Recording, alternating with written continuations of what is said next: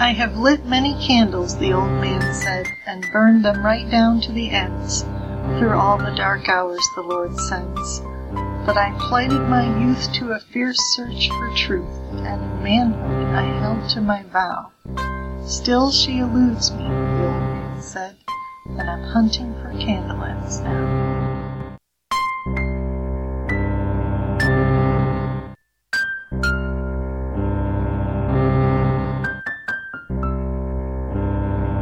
Hunting for candle ends now. Hello, and welcome to Hunting for Candle Ends. I'm your host, Neil. The poem you just heard was from a person called Herman Old, who I know nothing about. I was searching for ideas for names for this podcast, and I managed to find this eBay auction of some poems by this guy, Herman Old. And I'd been using the name Candle Ends for a while, and I wanted to use it in the podcast because I already have candleends.com, and I managed to find that poem out of the blue. So this is my new podcast, and it's a little bit of a departure for me. I had done a podcast for a while called The Nether Regions, which was kind of a sound collage, radio program, music, sound effects, weird stuff. Whatever I wanted to put in there, I did. This I'm trying to make a little bit more formal. So I don't know exactly what category to put this in, since there's going to be some music content, there's going to be movies, discussions, and I expect it's going to progress as I feel like doing different things with the podcast. Now in this episode, we're going to start off with my interview with Elliott Smith, and that was from October 2000. And after that, we're going to go into movie reviews from my friend Mike.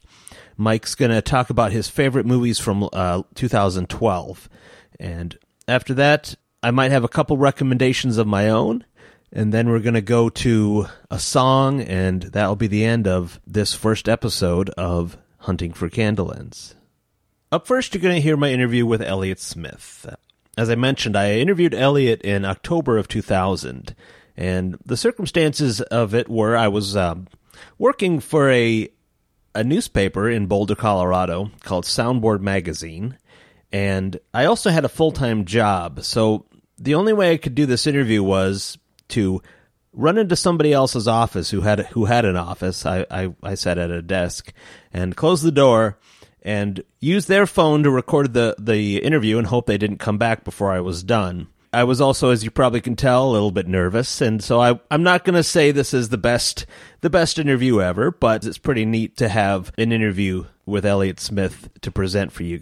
My editor at the time, Matt, said that, you know, he was trying to, he looked at the questions that I had to ask him, and he said, look, what I want you to get at is try to find out what turns him on.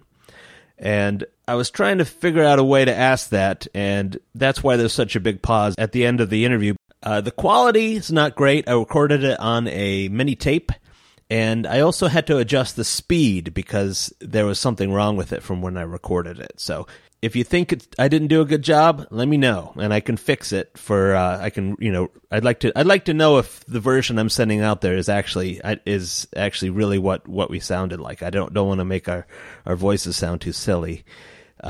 Anyways, here's the interview with Elliott Smith from October 2000, and I'll talk with you after.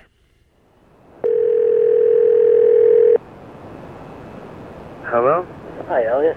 Hello? Hi, this is Neil from Soundboard Magazine in Colorado. Hi. Just calling to ask you a few questions. Okay. Cool. Well, I was going to sort of write a piece about you as a songwriter and as a composer, so All right. ask you some songwriting questions. Okay. The first question I wanted to ask was, why do you write songs? Yeah, easy one right off the bat. Yeah, that's a hard one. Probably because I just really liked records when I was a kid, you know. I wanted to learn how to do it. Right. And, I don't know. That's a hard one to answer. Well, who would you say inspired you to want to write songs? Stevie Wonder, the Beatles, Clash. You wanted to.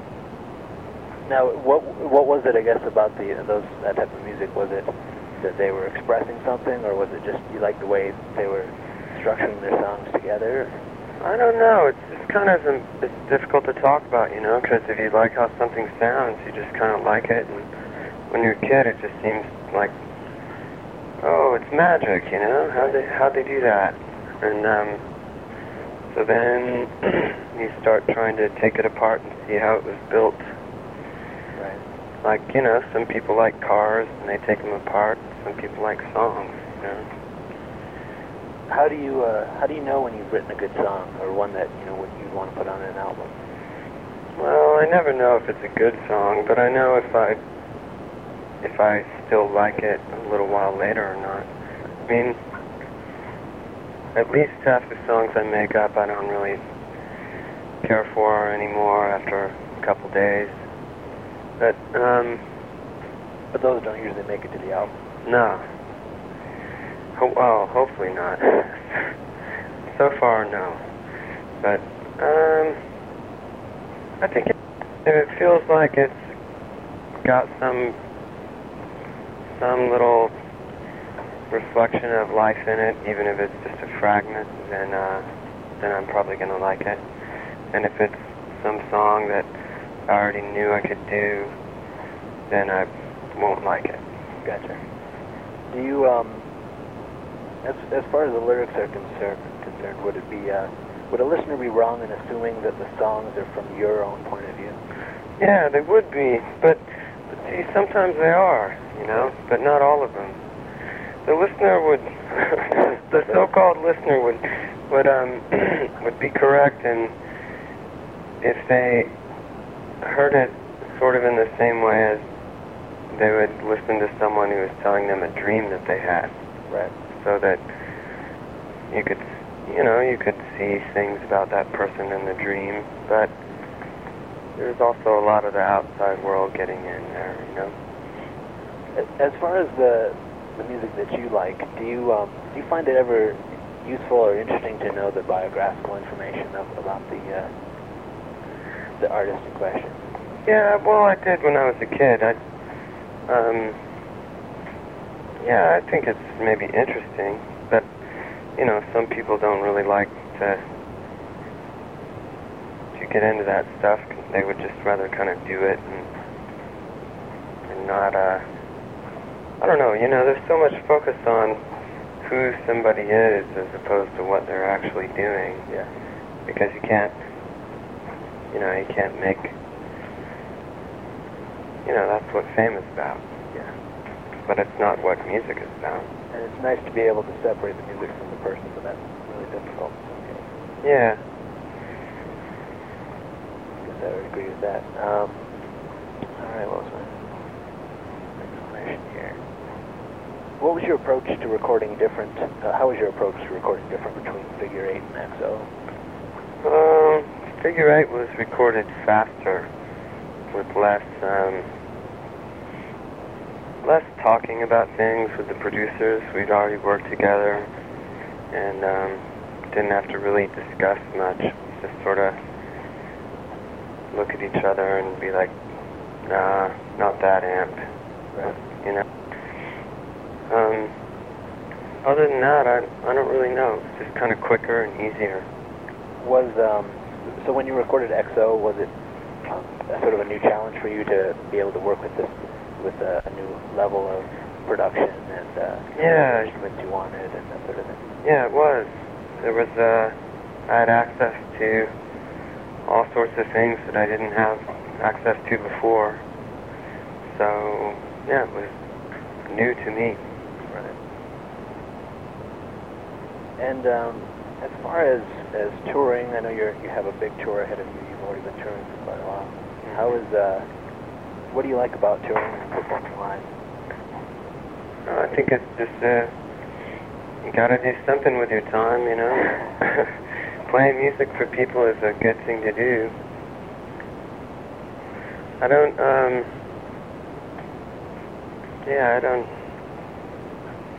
know, I just kind of wound up doing it, you know. Right.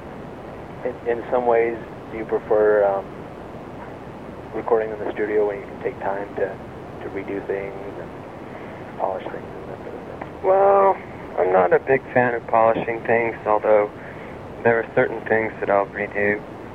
But I think a lot of times it, you know, the law of diminishing returns. If you keep on singing something too many times, or I don't know. I'm not trying to make some perfect noise, you know, for live or in the studio. I think it's cool if it makes this mood, and the mood isn't killed by contrivance and stuff, then that's pretty good. And if it's doing that, then I don't really care if there's mistakes in it. Gotcha. Would you say, I mean, do you particularly when you write a song or when you perform a song, do you have somebody in mind for a lot of your songs? I mean, do you? No. Are the communications or not really? No, I usually have no one in mind. No one in particular. And maybe nobody at all. I just like doing it. Right.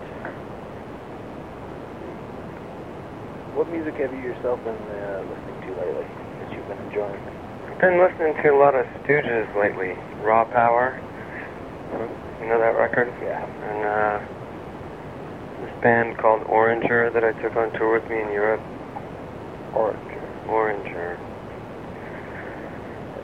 But mostly this, Raw Power has been on permanent rotation lately. Not sure why. Are there plans for another album in a year or so, or? Yeah. Anything concrete? Well, I've recorded a few songs in the last couple months, or well, maybe it was a little bit before that. No, there's no hasn't gotten that far yet. I've got to finish touring this record and then make plans for that. Right. So, nothing about you don't have anything in mind as far as the sound, or? I think it's going to be smaller sounding and more driven by the lyrics. Also about recording, do you have a song all the way thought out before you start it, or do you just sort of let it go as you're recording and decide what you need to add? Well, Take away. The song is usually complete as, you know, like an abstract structure or something, you know, like with the chords and the way those lyrics go. Yeah. Then some songs I do have I have it kind of mapped out in my head. And others, but a lot of them I don't, and it's sort of like, well, what's here? There's the drum set here. Let's see if this song would sound good with drums. No? Okay, let's see if, you know, whatever other instruments are around can add anything, or if they're just going to kind of sit on the song and do nothing, then we'll take them away again. Does that apply as well to some of your harmonies? Oh, yeah, definitely. Yeah. So sometimes you'll record a song and then later you'll decide if it would be good with one or two harmonies as well. Yeah, but we usually, well, me and the producers usually do them all of a piece, like, you know, all in a day, like one song at a time. As far as just an example, something like one of my favorite songs off the new album is "Easy Way Out," and how would something like that? How did that song originate lyrically, and then come to what it is on the album? Well, that was a pretty old song that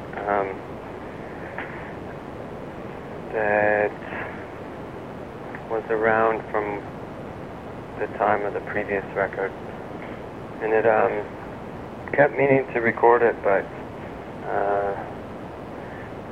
it's kind of, for me it was one of those songs that just had to do it on the right day, and not in the mood to do it, then it's not going to sound any good. Right. But, yeah, I recorded it, and then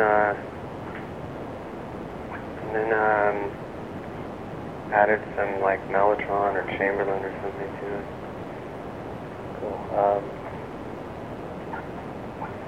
Now, as far as you say that maybe there's not somebody in your mind when you're recording some of these songs, you're playing some of these songs. Mm-hmm. But would you say that you feel some emotion when you're performing, or when you're? Oh, of course, yeah. But it's nothing particular. It's nothing that you don't Well, it's not necessarily directed at people, you know, or at some specific person, or maybe not at people at all. Just sort of you know, when people are asleep, they're feeling emotions, but it's not a communication between them and someone else. You know, so I don't know. Gotcha. Then your song is sort of you kind of communicate on a subconscious level in a way that. Yeah, well, yeah, hopefully, not to sound pretentious about it, but yeah, sure. I think that, yeah, songs that don't communicate on a subconscious level are, I don't know, not so interested in that kind of music. Right. And are you, and I know you love music, do you find yourself listening to music at all times of the day, or do you try to keep silent so that you can think about your own music, or how does that work? Well, I don't listen to it all day long, thank God. Yeah. I mean, if I did that one thing all the time, that would just kill it, you know? Yeah. So, I do all the same things everybody else does, you know? I hang out with my friends, you know? But, yeah, I listen to records sometimes. I'm not like a huge connoisseur. I don't have a whole lot of records. And on tour, I usually just kind of listen to whatever people put on the stereo. And if no one's put anything on, then I put on raw power. Are you more likely to go out and buy something new if you were going to buy something, or to browse through old records and find something that you'd be interested in? Honestly, I hardly ever buy records. Right. And if I did,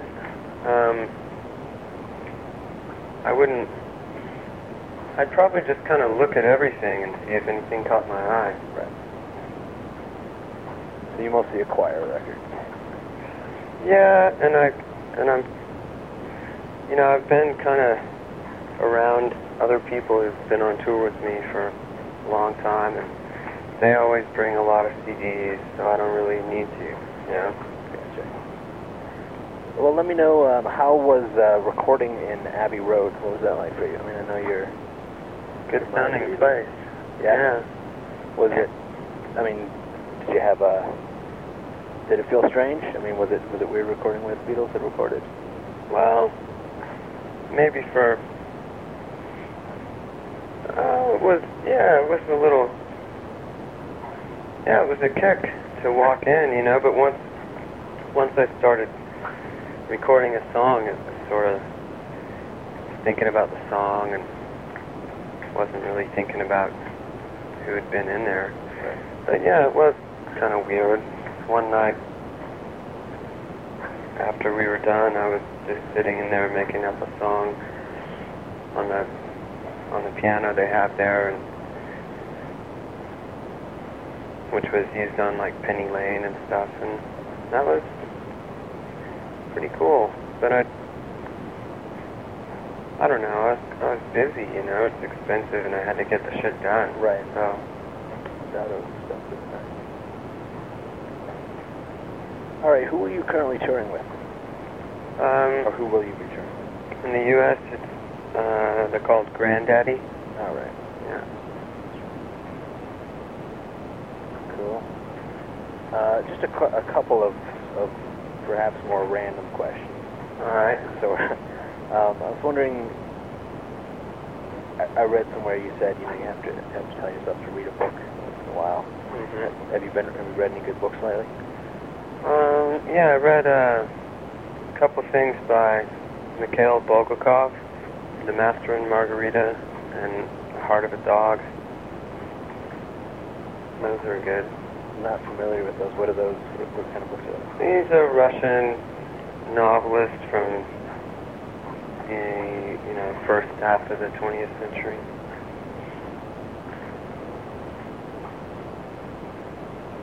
And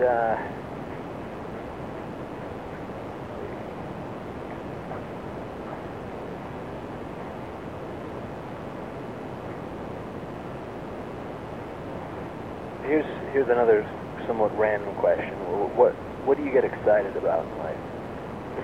Does music get you excited? Well, yeah, if it didn't, then I wouldn't, why do it if it doesn't? Yeah, I guess that's the main thing, probably, for me. And recording? Mm-hmm. All right. All right. I think I've asked everything I wanted to ask. All right, cool. Thanks for your time, man. And Thank you. It'll be great to see you when you come to Denver. All right, thanks. Well, thanks. Bye. Okay, bye. So that wraps up the interview. For those that don't know, Elliott Smith died in October of 2003, apparently by suicide. I'll try to get the article I wrote, the Elliott Smith article I wrote for Soundboard, up on the Facebook page, so definitely check that out. It's Candle Ends will be the Facebook page. You can also find me on Twitter at @candle_ends, or go to my website, www.candleends.com. Up next, this is the first part of my friend Mike Schwartz's review of some of the best movies of 2012. He gave me so much content that I decided to split it into two. I've known Mike for a long time, and at the end of every year, he often sends his friends and family long lists of some of the best movies, music, and books from that year, which is perfect for someone like me who is often a few months behind the times.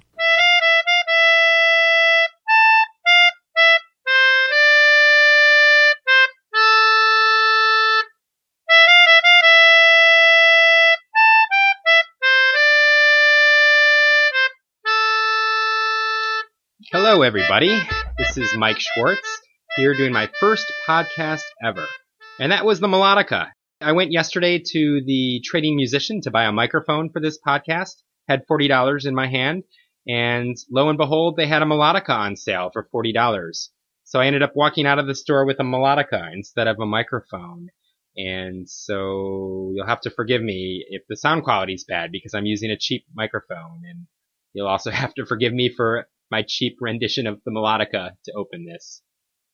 But as I said, my name is Mike Schwartz, and I'm going to talk a bit about my favorite movies of last year. We're well into 2013, and so I figured why not take time to look back and talk a little bit about some of the underrated or underseen movies from last year, and I hope that some of you who may be listening will seek these films out after you hear this. So might as well jump right in. So it wasn't a great year for films last year. In fact, it was a pretty shitty year for films. And this is coming on top of a really great year before that, in which I saw so many films in 2011 that I loved. So quite disappointing, but there's always great films, even in a bad year. And one thing that I've noticed every year that's happening more and more frequently is that all the great films are being released in the last few months of the year, probably timed to compete for the Academy Awards, and yet it's really playing havoc with my viewing schedule. I find that, there's like very few really good films that I saw in the first 6 months of the year. They all came out in the last few months, and in November and in December, and it just means that I'm scrambling to see all these great films, especially because I like to put together a top 10 list, and so I might be going to the cinemas to see double features multiple nights in a row, whereas for months of the year I don't go to the cinema at all. So just a kind of strange thing that's been happening more and more that I think has been unfortunate, and probably because of the Academy Awards. But there were good films this year. It wasn't all superheroes and sequels. Many good genre films this year, some excellent non-traditional films, animated films, music films, just films that don't fit into easy categories. And those are the kinds of films I really, really like. And look forward to telling you about. So without further ado, let's talk about one of my favorite films of the year, which is called Chico and Rita. And it is an animated film, and it's also a music film. It's a jazz film. And I think the thing that I loved most about this film is that it really harkened back to these amazing, grand Technicolor melodramas of early Hollywood that, just broad canvas with the broadest story of lovers and romance and music and, just had a lot of great traditional storytelling to it. And yet it was animated. And when I talk about the canvas being broad, I mean, literally it's a broad canvas where this story is painted, and it's all hand painted, hand drawn animation. There's no CGI. There's no technology at play here. It's really just goes back to the earliest days of classic animation, to Norman McLaren and Carolyn Leaf and the early animators, who in the Hublis and the wonderful heyday of animation where the medium was at its most expressive and surreal and beautiful. And the creator, the cartoonist behind this film is Javier Mariscal. He was probably most known for creating the Olympic mascot for Barcelona in the 92 Olympics, but he's known as an animator, as a cartoonist in Spain, and he worked with Fernando Trueba, who's a Spanish director on this film, and he also worked together with Trueba on his previous Latin jazz film, Calle 54. If you have not seen Calle 54, highly recommended. Lots of great vignettes of excellent Latin jazz performers. And their story here is about Cuban jazz in the 40s and 50s, using the story of two lovers to kind of paint this story about the fusion between American jazz and Cuban Latino jazz, and the wonderful music that was produced. And the two characters, Chico and Rita, are based on real life characters. Chico is based on Bebo Valdez, who's a jazz pianist. He's actually featured in Calle 54, as is his son, Chucho Valdez, still playing today. He actually composed much of the music to this film. And if there's any film that I would also recommend the soundtrack, absolutely this film. There were some great soundtracks this year, including The Hunger Games, Django Unchained, and this one. And I went out and I bought this soundtrack immediately after seeing the film. Full of great compositions by Bebo Valdez, and some good singing by Estrella Morente, who's a Cuban jazz singer, who also appears in the film in animated form. And Rita in the film is also based on a Cuban singer, Rita Montaner, and also a little bit of Lena Horne in there as well.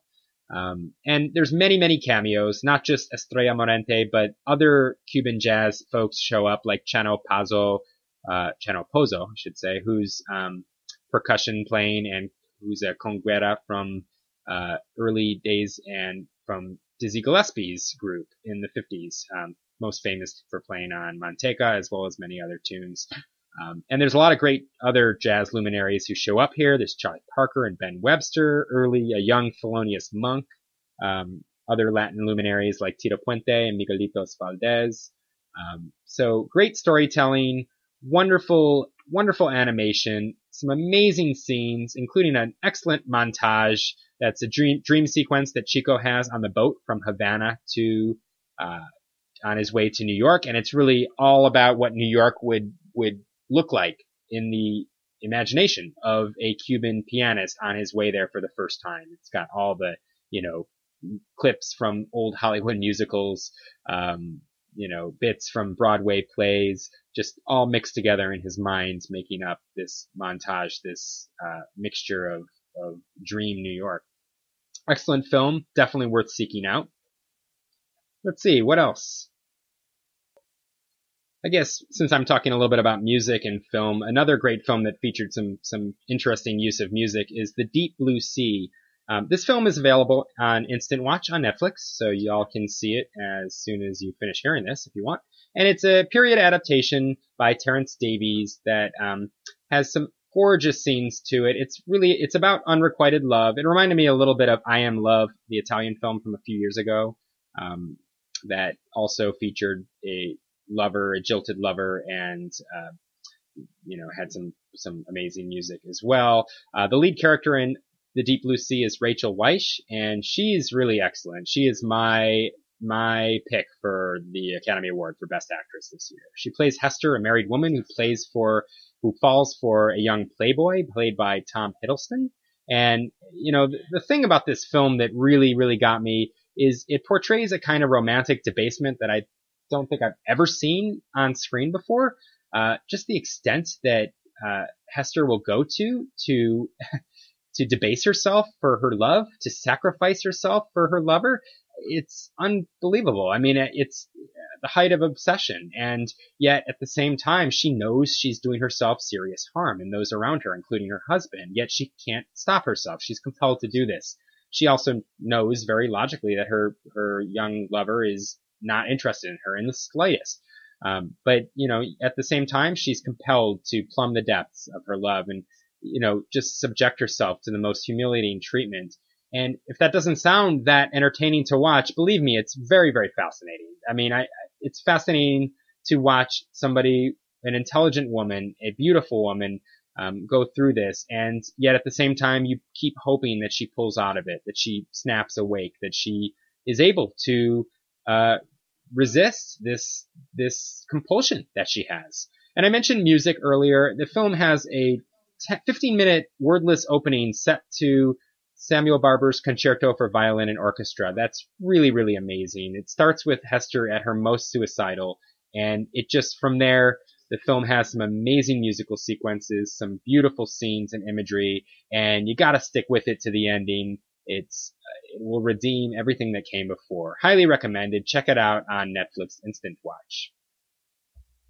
All right, so since I'm talking about films that begin with suicidal main characters, and since I mentioned there were some great genre films this year, I also want to talk about another film, a great genre film, that came out really, really early in the year. It was mostly forgotten because it came out so early. It's called The Grey. And some people dismiss this film because it's really just a film about Liam Neeson versus wolves.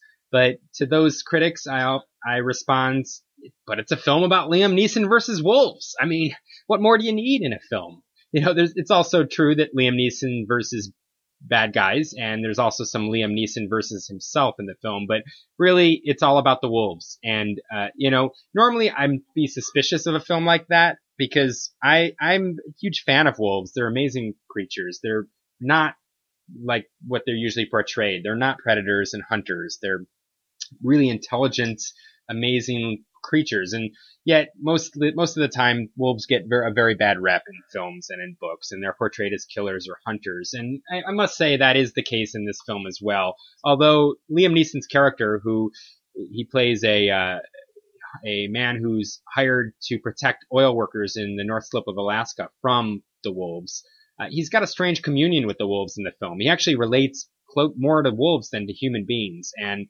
there's some amazing scenes of him relating to the wolves here. It's not really just a traditional genre film or exploitation film of wolves killing humans, but it does have some of that as well.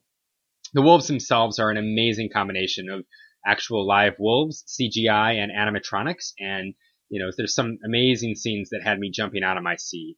There's scenes where you just see the green eyes of the wolves glowing in the dark.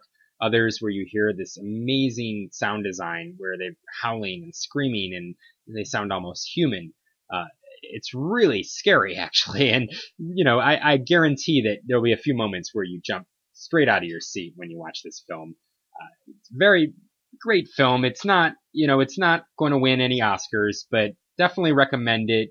And it's another film in the late period Liam Neeson action figure mold. And, I'm not a big fan of the Taken films and other films like that, but this one, Liam Neeson really pulls out all the stops here. And I really also couldn't help, his character I mentioned was suicidal at the beginning of the film because of the loss of a lover. And I couldn't help but think of Liam Neeson's own loss with the death of his wife, Natasha Richardson, a few years ago.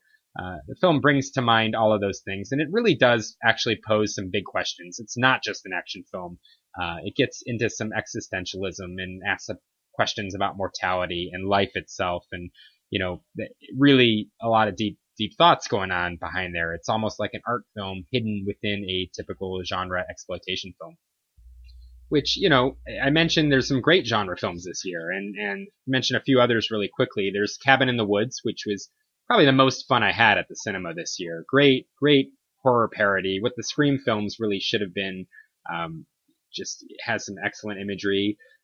Great Indonesian action martial arts film called The Raid Redemption, which I would recommend as well in the genre film category. And locally here in Seattle, where I'm recording this, there was a science fiction film called Chronicle about some young boys who acquire superpowers and grapple with how they should use them. And they're young boys, so it's no spoiler to tell you that they don't go to save the world. They basically use them for pranks and games and fun. But it's a great little film, and it shows what you can do with a small budget. As far as superhero movies go, I'm not a big fan, but I did see The Avengers, and I thought it was really one of the better superhero movies that I've seen, and probably can be chalked up to Joss Whedon. But would recommend that, absolutely. And also in the genre film category was a horror film called The Snowtown Murders, which I really wouldn't recommend to everyone. It's kind of in the vein of Henry, Portrait of a Serial Killer, and it's almost unwatchable, but really, really fascinating about some real life murders that occurred in Australia. Definitely recommend that. And as far as disturbing films go, there's a film called Compliance. You may have heard about this. It's based on a real life incident that occurred in a fast food restaurant, and I actually saw the camera footage from this real life incident on some cheesy TV show. Maybe it was Hard Copy. Essentially, a prank caller calls up a fast food restaurant manager, poses as a cop, and convinces the fast food restaurant manager that one of her employees has been stealing. And then from there, the film just shows how this prank caller is able to make this manager and other characters as well do his bidding. And it's really disturbing to think about what, especially since it's based on a true story, and the fact that people will blindly follow authority to the darkest, deepest ends. And the film goes a little farther than the real life incidents, I should say, but it's really disturbing, but really, really interesting and pretty depressing as well. So certainly not for everybody.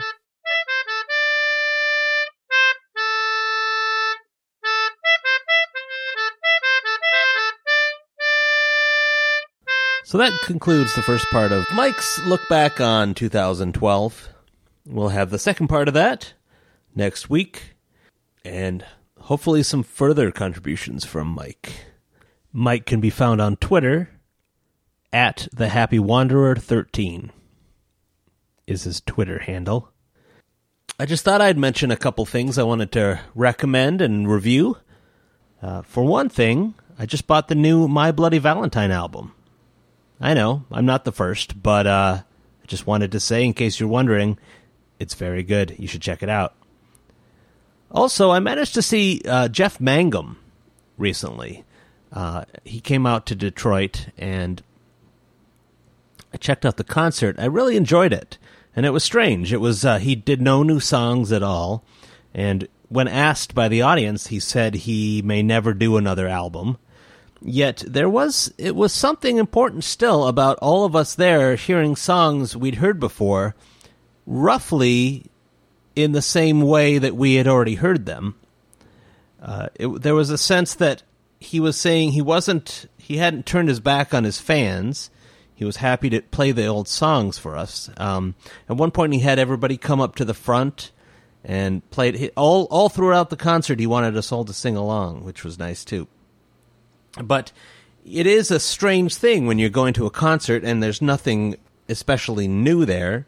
It makes you wonder, why are you doing this? And yet, for me, as somebody who had been wanting to see Neutral Milk Hotel or Jeff Mangum for a long time, and basically, for my list of my favorite albums, In the Airplane Over the Sea is on there, and I kind of assumed I'd never see him again, that he was going to be a recluse like another of my favorites, like Syd Barrett. And so just to even have him come out and play these songs, even if he had no plan on making any new songs, I think it was important for me. It was important for a lot of other people, and I think we all enjoyed the concert. So that's the end of this first episode of Hunting for Candleends. I hope you enjoyed it. If you have any comments, feel free to give us some feedback on iTunes. Each week, though, I am going to include a song at the end, and sometimes it'll be by me. I record as Candleends, as you might have guessed. Sometimes it might be by somebody else. This week, this is a song I wrote entitled I Am Not a Work of Art, and it's I'm going to put it up on Bandcamp, so if you wanted to buy it, go ahead and do that, or just enjoy it here. I recorded it in my bathroom. There was a project I was working on called Open Mic Bathroom, where people would do record songs in their bathroom. I never got very far with the whole project, but I did manage to record a few songs of my own in the bathroom. I should mention that at the time I pretty much had borderline laryngitis, so I always, and this is a message to all you musicians out there. If there's something messed up with your voice, that's the best time to record, because you might never ever get that problem with your voice again. So if you have a really bad cold, you have laryngitis, you can barely talk, that's when you should sing, in my opinion. And thanks for listening. If you have any questions, you want to give me some feedback, check me out on Facebook or Twitter, or write a review on the iTunes page. And I'll try to get these out regularly. Ideally, I'd like to get these out maybe once a week, but I know I'm probably not going to make that right now. So at least I will try to get the next one out as soon as I can. I think I'll have another interesting interview and some other material for you. So check it out. Have a good one. See you next week or whenever for more Hunting for Candleends.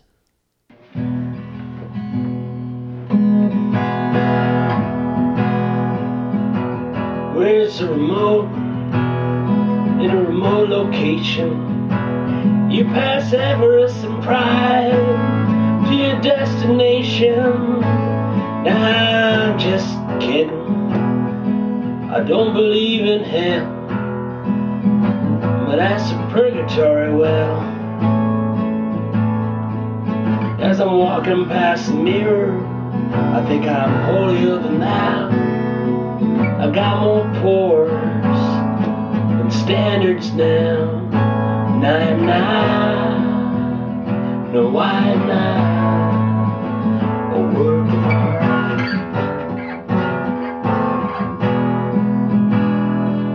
Got a random access memory full of images I've saved. A car, a field, a coffin, a child on a grave. Crying at my birthday party, it was more than I could handle. A Sisyphus making a wish on reignited candles. Or of that night I told my wife, a tearful sad admission, I don't want to be an English teacher, I want to be a musician, but I'm not. No, I am not a work of art.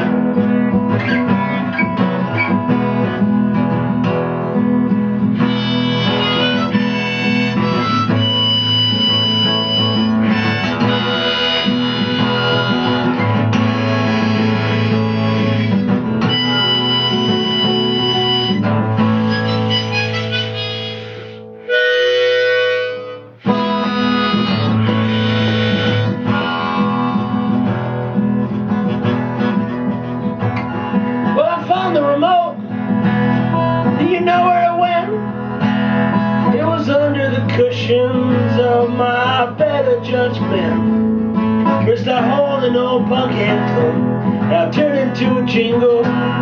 Instead of raising my fist, I'm reaching for the Pringles. Oh, and 50,000 people are dead, and I think Justin Bieber just shaved his head. No, no, I'm not a work of art.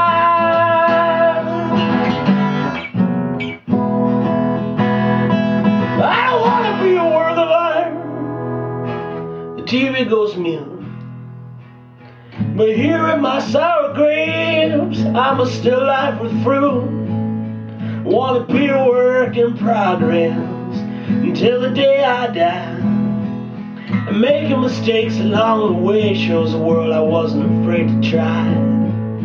And in this comedy of errors, I want to play every part until the final nail when I become worth of art. When I become